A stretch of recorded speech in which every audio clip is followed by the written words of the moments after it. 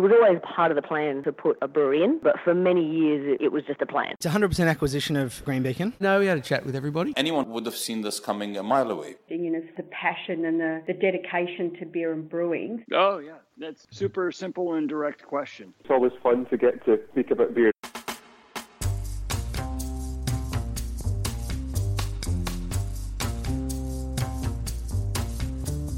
And that's just what we're here to do, talk about beer. And this week we talk with Luke Scott, who has just announced that after 13 years, he is leaving the Prickly Moses Brewery in Victoria's Otways. Luke leaves his current role to join startup Southwest Brewing in the old Quicksilver building on Victoria's surf coast. And no, there are apparently no surfers involved in this new venture. Luke is one of those brewers who has seen a lot change over his 13 years at the current brewery and his time in the industry before that. And Prickly Moses is a brewery that you may not even have heard of if you're not from Victoria. And that's because the business has changed focus as the industry has moved from 100 breweries nationally to somewhere around 500. Luke has seen the business move from a brewery looking for national markets to a locally focused brewery catering to the community. We hear what he has learned and what he has seen as the brewing industry he entered has changed around him. We also hear about what he has planned for the new venture. As always, it's an interesting chat, and this is Luke Scott.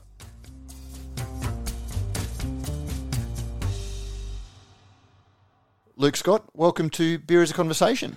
Yeah, g'day, Matt. Good to join you. Well, mate, and I have to, I don't know whether it's apologies or what it is, but when I got your email that you're leaving Otway Estate this week, and I just suddenly realised that as one of the very, very first people I collaborated with in beer writing, I've never actually done a podcast with you, so apologies. That's all right, mate. I haven't held it against you. I held it against you. Before we sort of go in and sort of talk about any of that, now you're down in regional Victoria. How have things been going during this crazy pandemic times? It's certainly been tough and tight from a brewing side of things and everybody else in the home life and things. From regional Vic have obviously, as people probably know, have had a lot less cases as recent. So we've opened up the doors and it's not quite business as usual, but it's certainly we've seen a real big spike in people just getting out. And I speak to my family; they're in Melbourne, and they're a bit like that, Smashing Pumpkins song, a bit like a rat in a cage, still just waiting to get out. But yeah, it's certainly been a different year, that's for sure. And how have things been going? Because Otway Estate, we're going to spend a lot of time talking about the business, but it's in a tourism area. Whilst it does wholesale beer, it's still very much a tourist destination. Yeah, so I guess we're Otway Brewing Group / Otway Estate. And people don't know the brand's Prickly Moses.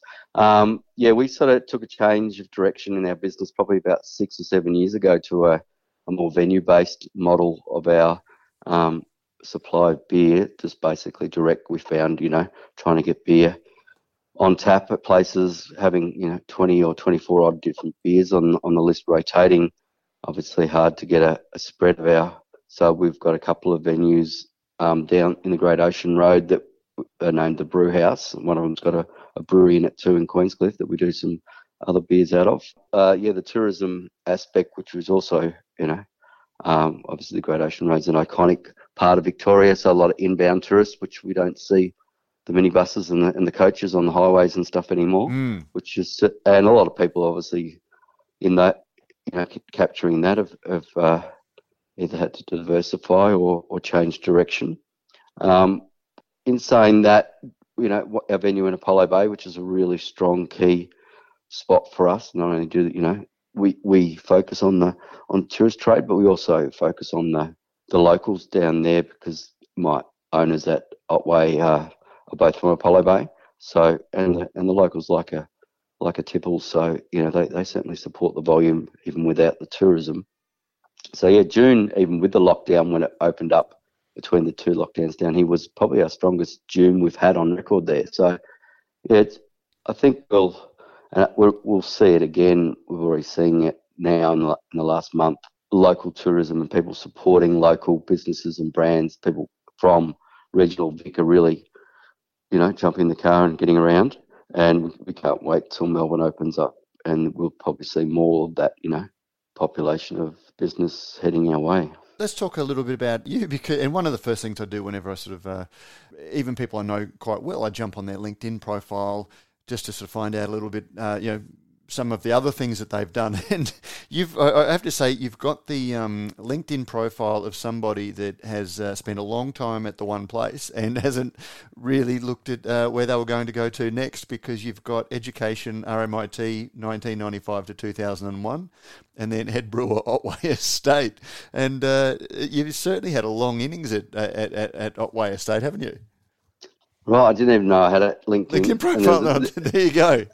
And there's a few other gaps in there. There was a bit of time at Foster's initially, and then some time in the Hunter Valley, and then also a bit of time in the UK brewing. And that was the thing. I knew a little bit about that. So tell us, as I said, I've known you since the very early days of my involvement as a beer writer, but I don't know how what made you fall in love with brewing in the days before craft beer became the thing that we know it is now. Yeah, well, it's a pretty interesting story, or a funny story in a way. I was at RMIT doing chemical engineering, and it was a great time of life. And I ran the Young Engineers and the Association of Chemical Engineers. So we organised, the typical things like engineers do, 3-legged pub crawls around the city. But I had to organise a industry night for graduate programs and stuff like that. So that all of the sort of the key employers, be it pharmaceutical, petrochemical industries that employ engineers, were there, and there was a guy there from CUB or from Foster's, and everyone was speaking to him about how to get involved in the job there. And I just said to him, mate, we're going across the road to the local pub afterwards, and he packed up his stand. We had a few beers. It turns out he went to RMIT, and they ran a joint sort of industry program in research with RMIT. So he said, we run this cadet brewing role, and I think you'll be a good fit for it. Here's my card. Apply for the job. I wasn't even really a massive beer drinker as a young kid. I have a few pots and maybe move on to the harder stuff. But then, I was fortunate to work at Foster's, and I really loved that time, and it really showed me, I guess, I fell in love with not only brewing but also the history of beer, the guilds from the guilds, and also just the research that Foster's was doing back in those days, which was in '99, was world class, and the knowledge and recipes. And so I worked on a whole different side of things, a lot of sustainable type work with developing products from waste streams and all of that, which was fun. And obviously that also trained me in my sensory, which Foster's was all about. Was obviously know Tina. Yeah. So she would train everybody, all the three in that team every week. That you do sensory training and build a profile on your taste and what the culture there. If you change a pump at Abbotsford for, it's those domestic beers, a bit like Big Macs. They're known for their consistency. So you've certainly got to be able to look at the beer in that way when you work there. So how long did you spend at CUB? I did a year there, which was part of it was a engineering final year design. But then I still stayed involved in a way. I did the design of a microbrewery as my engineering design project at final year. So I utilised the library at Foster's and everything else. So it was a year, but then following year I was involved while I was at uni, and then from that, the next step happened. I contacted a few equipment suppliers, and then one of them was DME, and Brian Watson, who was running Australia, the Asia Pacific arm of that, said, we'll send you some specs that you might require on the proviso you send us your project at the end. So I did that, and then he rang me up and said he was setting up St. Arnaud in Australia, and he'd already started it in New Zealand. And so he had a couple of breweries on the go at the time, so I was offered roles at to either run, which is now the Mildura Brewery, or our friends Brew. now Brew, yes. Yeah, and then I was Wollongong and then they sort of took longer, so I just sort of said, I might just flip over to Europe, and hang out with some people. And so he set me up with a few of his contacts while I was in Europe. I travelled for 4 months around Europe and tasted a few great beers, and then landed in London and got a role running. It was a real ale pub, which is quite well known in the UK, called the White Horse, and ran the cellar there, and got to know. I was fortunate. Obviously, this is a beer podcast, so I hosted all Michael Jackson's beer dinners and events there. It was his local pub, so Wow. that was really cool. And then Alistair Hook, he ran a brewery which used to be across the road from the White Horse. It was called Freedom Brewing, but he started up meantime. So I just started there, just really on my days off and whenever I could work. So I just sort of, as I say to people wanting to get into the industry, I just said, look, don't really want to be paid. I'm just happy just to show up and help out wherever. So that was a great time. And I was enjoying the UK, but I had a feeling about Aussie rules, and so I returned flight and came back to see Collingwood get thumped by Brisbane in 2002, I think it was. That was the wet grand final. That was the second grand final, because I think when Ackermanis went mad in the last quarter, and I was in the members drinking lots of handles of Carlton Draft to get over it. Because I was there for the first one when it was played in 28 degrees, that I think saw Brisbane get over the top of Collingwood, but then the following year I think it was about 2 degrees. And it was the wet one, that's right. Yeah. And I fortunately wasn't there, because apparently friends of mine who were there said it was the coldest they'd ever been in their life, but that was Brisbaneite saying that. Fair enough. Yep. Yeah, so I went back, did a ski season in Canada, which was one of my vices back then, and then came back, met my wife in the meantime back here, and then worked for the state government, actually. Just my old man was a senior in state government in education, so I just worked in there for about 6 months. And obviously, as people know, the industry's, it's bigger now, but I spoke to Brian again, and he was setting up a brewery in the Hunter Valley with the Colossimo family that had the Australian brewery as well in later years.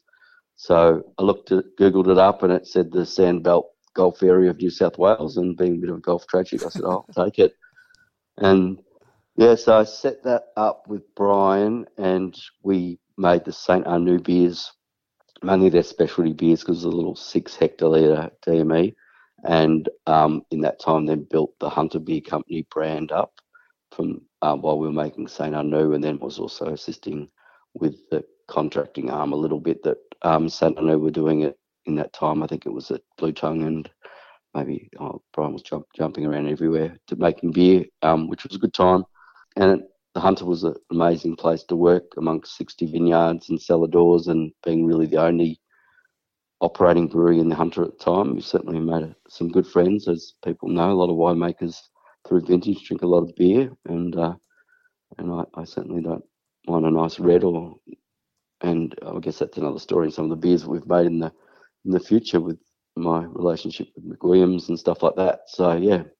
It was when you, just stepping back to the UK, I believe it was when you were in UK that you met a certain sales-focused guy called David Lippman, and as a result went on to found what is now Beer, or what was then Beer and Brewer magazine.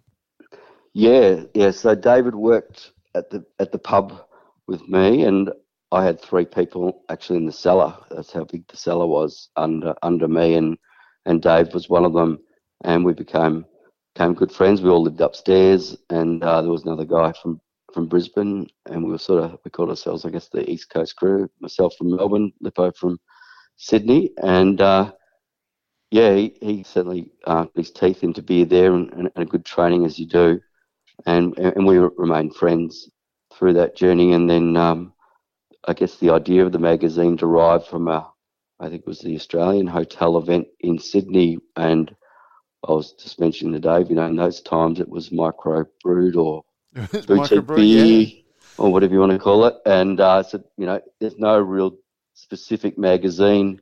You'd get an article in sort of Gourmet Traveller, or there was the iconic brands that were doing stuff for the industry like James Squire or Matilda Bay and all of that.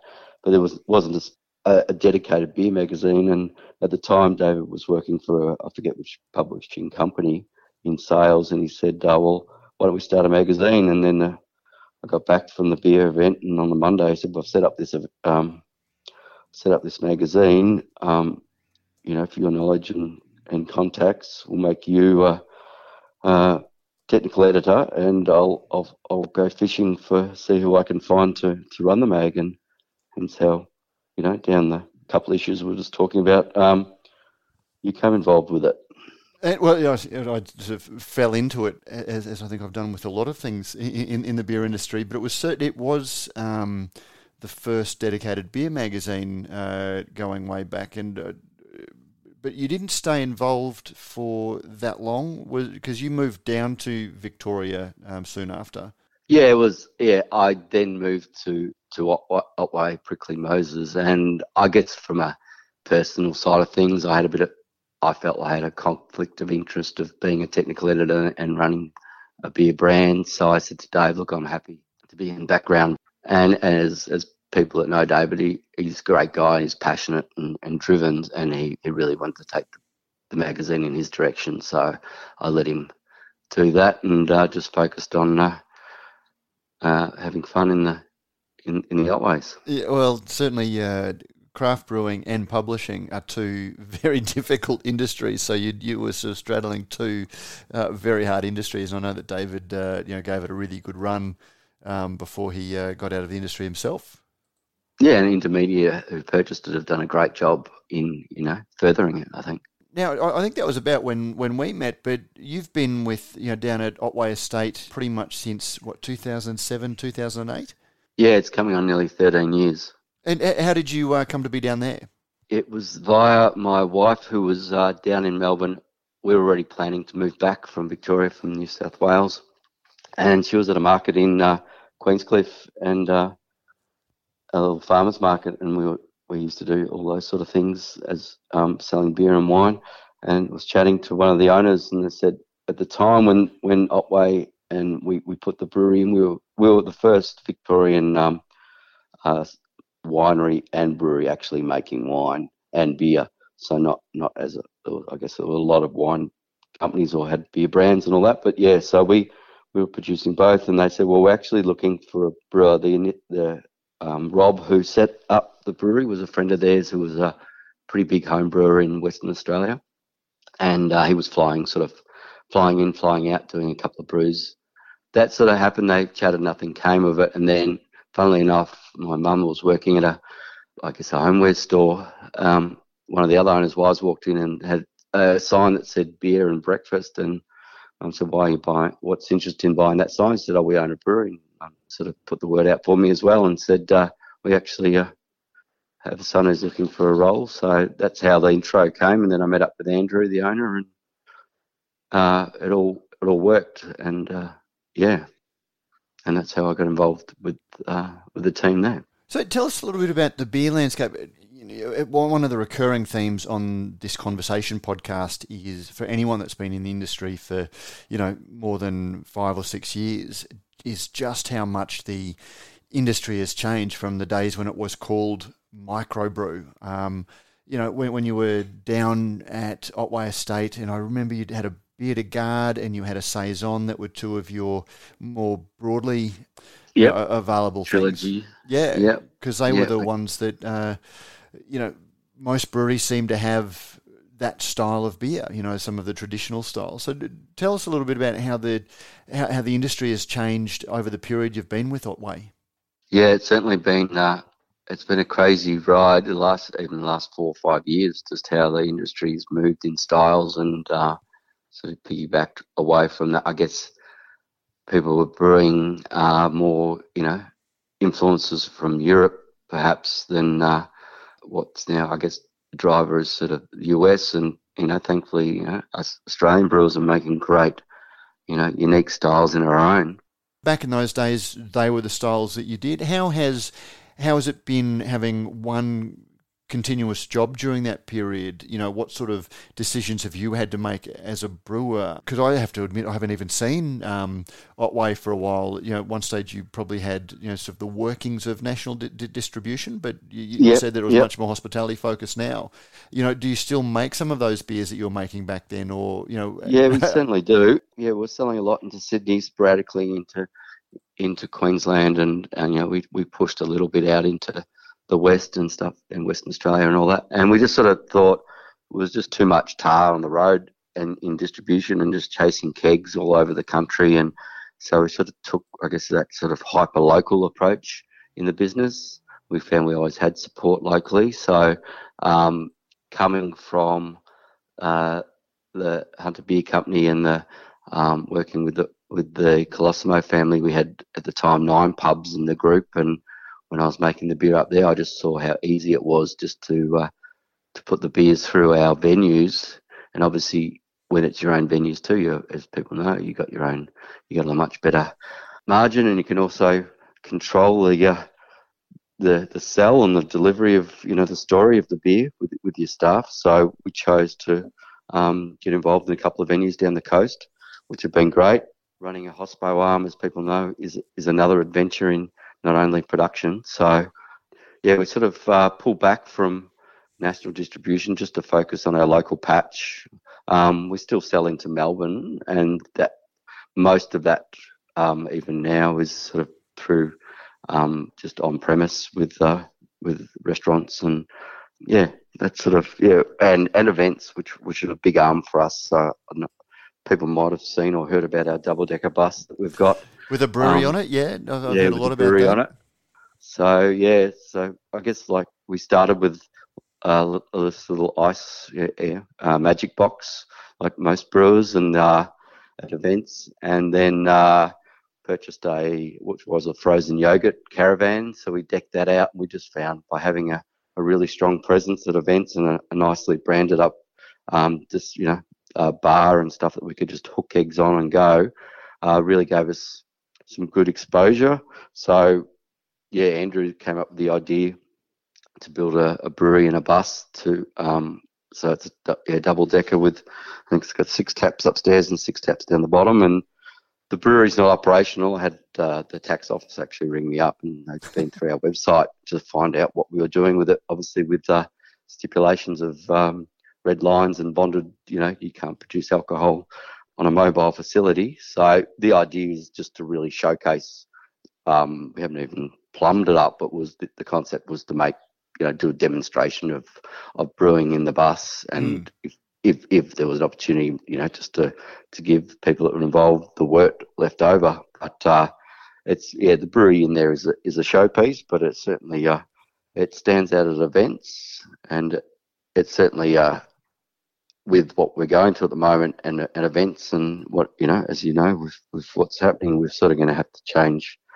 the direction of that. And I think the plan is to maybe do a bit of a road show around Australia with it, and try and get a couple of beers that we want to push nationally, and drive the bus around the country. It's certainly a lot different. There's a lot of theatre involved in, you know, once upon a time, beer itself was interesting, but, you know, we've seen that, you know, brewers have had to graduate from, you know, the fold-out table and some pull-up banners and beer samples at beer events. Yes, you got to adapt, and that's the beauty of making beer is, you know, versus having a wine hat too with the winery. You know, you're hamstrung on your varieties and of grapes and stuff that you grow. At least with beer, if you can be a little bit flexible in change, it certainly helps with the way the market's going.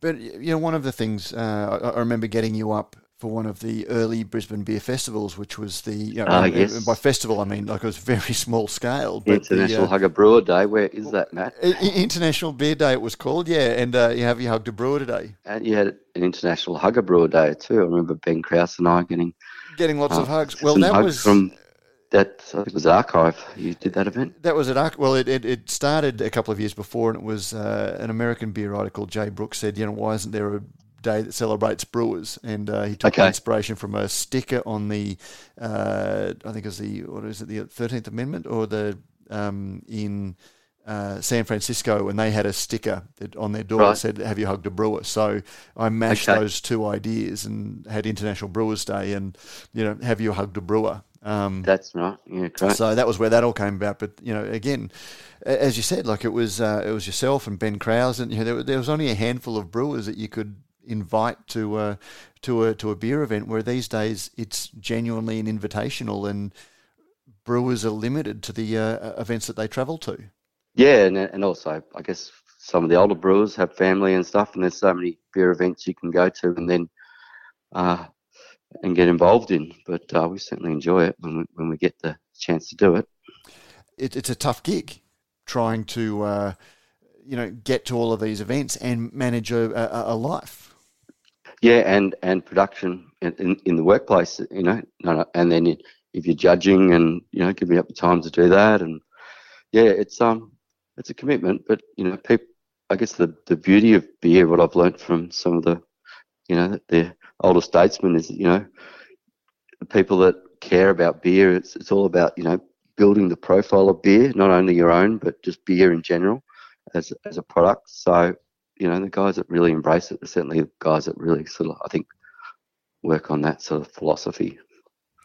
Yeah, absolutely. And look, it's just been interesting to see how that has morphed. But also tell me about, we were talking before about the beer styles that you made when you started. There were beers. It was a time before even black IPA, which was one of the first things that got people scratching their head. But now we've got hazy and juicy IPAs and pastry stouts. Is that something that you've embraced as a brewer, or have your local community demanded that you make a pastry stout or something, or is it something you've wanted to make as a brewer? No, it hasn't. No offense to the guys that are doing it, but I've found, like in our lineup and just through sales volumes and stuff like that. When I started down we were making a really good IPA in the Hunter, and I sort of thought, and IPA was really just starting to make a movement in the scene. I sort of consciously said, "Hang on, let's not make an IPA, and let's just sort of." So we sort of went down the route of making pilsners, the Kolsch, which is probably our biggest seller. We have a stout, red ale, and then the farmhouse range. And it wasn't until I had a brewer come and join me, which I'm sure you guys know, Hendo, who really pushed that barrow. So I gave that to him because he was a real hop head, and said, "All right, Hendo, you develop the hop-driven beers, and I'll focus on just making the easy drinking, clean beers, which pay the bills." So, but not to say that an IPA can't pay the bills, but I find, especially now, the drinkers that there's no loyalty in an IPA drinker. I'm sure that's going to offend people, but I find people are just chasing the next alpha hit or fix, and we just see it. It could, but there is a minority of beer companies that really win with that. You look at brands like Pirate Life and others that are really, if you really focus on that real specific niche, you can really win rather than just, but you've got to hedge your bets on it.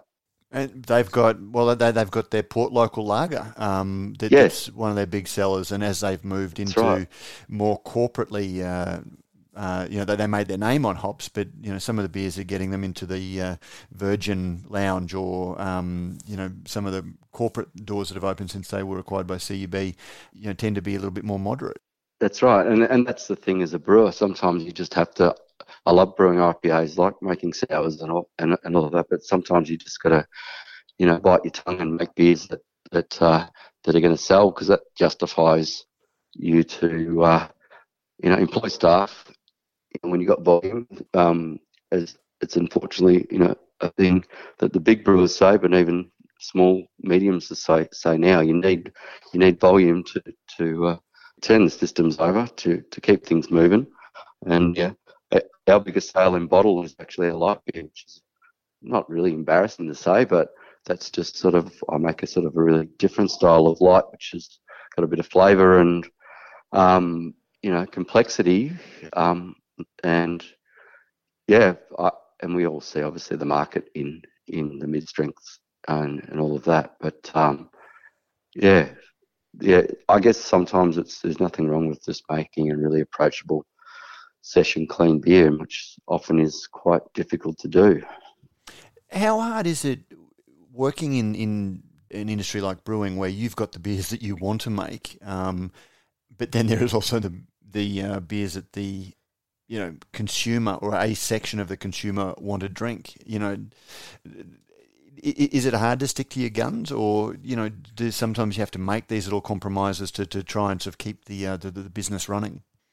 I'm happy to make a compromise if it means the business doors still stay open. But yeah, it is hard to grapple with sometimes, but I think you just have to you gotta stick to your guns, or it's just a call that you need to make as a business sometimes, and also I guess day to day showing up and saying, I'm just making that beer again, even though it's selling really well. Wish we had tank space to do something different, but I don't know. That's sort of my answer in a roundabout way. Tell us, exciting times ahead for you. You've after 13 years, you've announced that you're moving on from Prickly Moses and Otway State. Tell us a little bit about what the next venture is. Are you doing what a lot of brewers talk about and setting up your own place, or? No, just moving on to a head brewing role at a new brewery to be opened in Torquay, down in the Surf Coast, a bit closer to home. The drive to work each day at Otway is still till next week, about an hour and a quarter. Yeah, so starting up with a team of people, Southwest Brewery, which is based on the Southwest region, southwest of Victoria, and also the southwesterly, breeze that kicks through nicely in Chile down here. The people behind the new brewery is some guys that were founders of the St Andrews Beach and brewery, and Greg's sort of moved on from his involvement there and setting up this project, and it's in the Quicksilver warehouse, but it's not, as people have been asking me, there aren't other surfers involved. It's a common theme these days, isn't it? Yeah. Hopefully I get to hang out with Kelly while he's across the building. So half of the site will still remain Quicksilver, which I think is going to be their design team. And the rest, it's a very large site. It's right across the road, literally 200 metres from Bells Beach Brewing, and then it's just around the corner from Blackman's too. And they're all friends of mine, and we've had chats already, and we really work on working together to sort of like when I started at Otway, Prickly were the only real small brewery in the region, and I've certainly seen a lot of people pop up, and we all work together to work with the local beer tour companies, and we all work together to try and promote beer in the region. So that's going to continue. The brewery itself. Do we have a name? So we. Yes, Southwest, Souwest, with a little hypheny thing, not over the Sow. Yep. Yep. Southwest Brewery is going to be called. It has been called, and the brewery's being built, and it's just sitting on and the site's in construction at the moment, and the plan is to open by mid-December. Worst case, that'll last late or middle of Jan. And for people that don't know, the region down there between Torquay and Geelong, it's certainly seen a massive growth corridor in not only a lot of houses and a lot of population of people moving either from Melbourne or other regions to have a bit of a proximity to the coast, which it's a beautiful part of the world. So is it going to be a venue that's geared up to brew for on-site consumption, or is it are you going to be chasing a big package presence? Yeah, so it's a venue-based brewery. We're licensed, I think, at the moment for about 300, but it'll step up if restrictions ease to 600. So it's going to be a large, so with like a mezzanine, 2-story indoor dining bar, a tasting bar that then feeds out and onto 2 beer gardens with a big play area for families. And then obviously the brewery will be it's a showpiece, so the venue's built around the brewery, just with glass and stuff. So I'll have to wave to people and smile like you like to do while you've got a bucket and caustic and everything else running at you, and just keep a smile while you're getting a little burn. But so it's a bit of a change, but I'm looking forward to we're probably at Otway, we were probably years ago 70% wholesale, 30% of our own, production. Now we're probably 50-50, and I'm looking forward to a real I think the focus is about 95% on premise. And what styles do you think you'll be? Have you started recipe development? Have you got any idea of the sorts of styles you're going to be punching out? Yeah, so fortunate to have a brewing consultant. People who may know of or should know of Dermot O'Donnell. I know Dermot very well. We had him on the podcast not so long back. Great. Yeah, so I actually worked with Dermot when I was at CB at Foster's. So he was head of new product development at the time, and I used to love working with that group in terms of, the beauty of, Foster's at the time had 2,000 recipes of beers ready to bounce out the gate on marketing's call. But so Dermot comes from a wealth of knowledge of the brewing industry. He's one of those, 6 or 8 master brewers that reside in the country in the qualified realm. So he was involved with St Andrews Beach. So he's overseeing that, and then, as we've discussed, he'll just taper down his involvement probably to a day a month and a game of golf, knowing Dermot, and which hopefully we can get production sorted so I can join him. So he's developed the recipes, and the focus is, quite easy drinking, approachable beers, which I guess everyone's striving for. So it's going to be an Aussie lager, which we all sort of know the styles, a mid-strength, a pale ale, just an approachable, easy pale. I guess the interesting one, which I'm really looking forward to getting involved with, is sort of a Keller beer style. So they're true German sort of from tank, fresh, nice and juicy, sort of not juicy, but bit of hop profile in that style.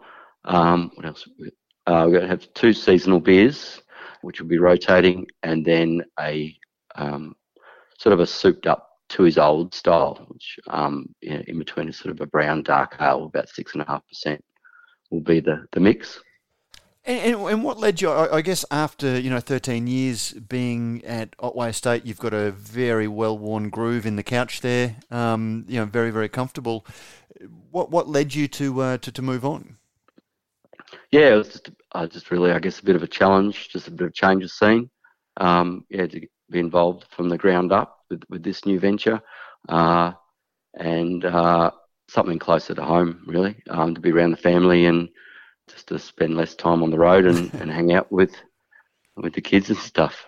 Also, it was a big contributing factor. And in saying that, work Otway were really good in terms of it's good sometimes working for a small family business where people appreciate you got to spend time with the kids. So I wasn't always at the brewery. I was able to work from home and embrace the cloud, as they say. We're not going to can the beers at Southwest. We're just going to package in bottles just for sales to take away. And why is that? Is it easy to get beer into bottles if you're doing it yourself, or because there are a lot of mobile canning people who can come and give you the option to do both? From a personal side of things, everyone, and I agree with it. The beer's better in can. It was just a call that the guys at Southwest wanted to go, and I'm happy with that. And I've bottled, and we still sell at Otway a lot of packaged beer in bottle through the restaurant chain, and we can 4 of our products, but we were probably a bit slow in the uptake of cans Looking at beer fridges now, my local here that has a great craft beer range. There's only 5 brands that all local that package and bottle. The rest is just walls of cans. So, I don't have a problem with people packaging cans or bottles. It's just, I guess it's better for the environment and easier sometimes with cans and storage and space and all of that. But yeah. So you've obviously invested in a bottling line? Yeah. We've got a little can of pressure Italian system coming, which is going to be great, and automated keg washer and filler. So press a button and walk away. Nice. And does that when you look at what happened with COVID and venues that relied exclusively on hospitality we're thankful they were able to pivot to packaged during those times. Does that weigh on your mind when you start a new venture before the current crisis is finished, that you do need to be able to hedge your bets? Yeah, I think so, and that's, I guess, the focus of what we're going to do will be dictated to about where we go for the next 12 months with how we travel on COVID.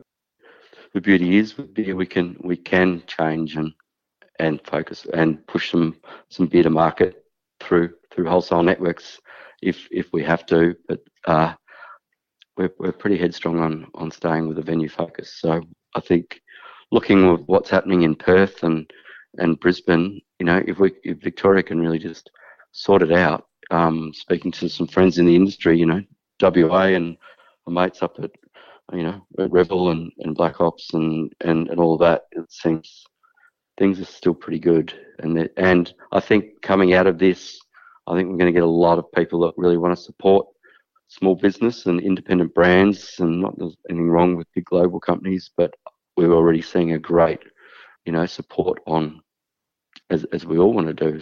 People have gone through this and have just come out the other side or have come out, ready to go again.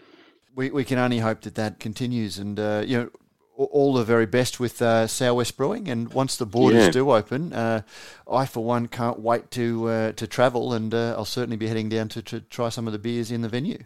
Yeah, please do, Matt, and thanks for your time and great job on the Oz Brews News. It's always one of my go-tos for whatever's happening, and awesome work. Oh, mate, thank you very much. And looking forward to having a very long overdue beer with you.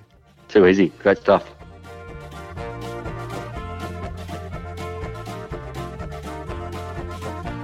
And that was Luke Scott. Radio Brews News is proudly presented by Cryer Malt. With more than 25 years in the field, Cryer Malt is dedicated to providing the finest brewing ingredients to help brewers create the foundations of a truly excellent beer. Your premium brewing partner and proud sponsors of this conversation and the Radio Brews News channel. Don't forget, if you like what we do at Radio Brews News, you can help us out in a number of ways. You can sponsor the show, either by a small monthly contribution or through a one-off donation. You can find details in the show notes. You can review our podcast on iTunes or your favourite podcasting service. Let us know what you think and help others discover the show.